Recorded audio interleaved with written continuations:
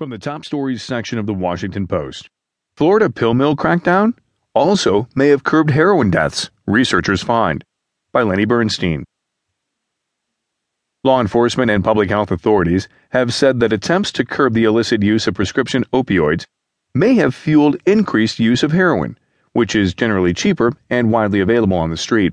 Some even believe that drug cartels have taken advantage of government efforts to crack down on pill mills, which dispense prescription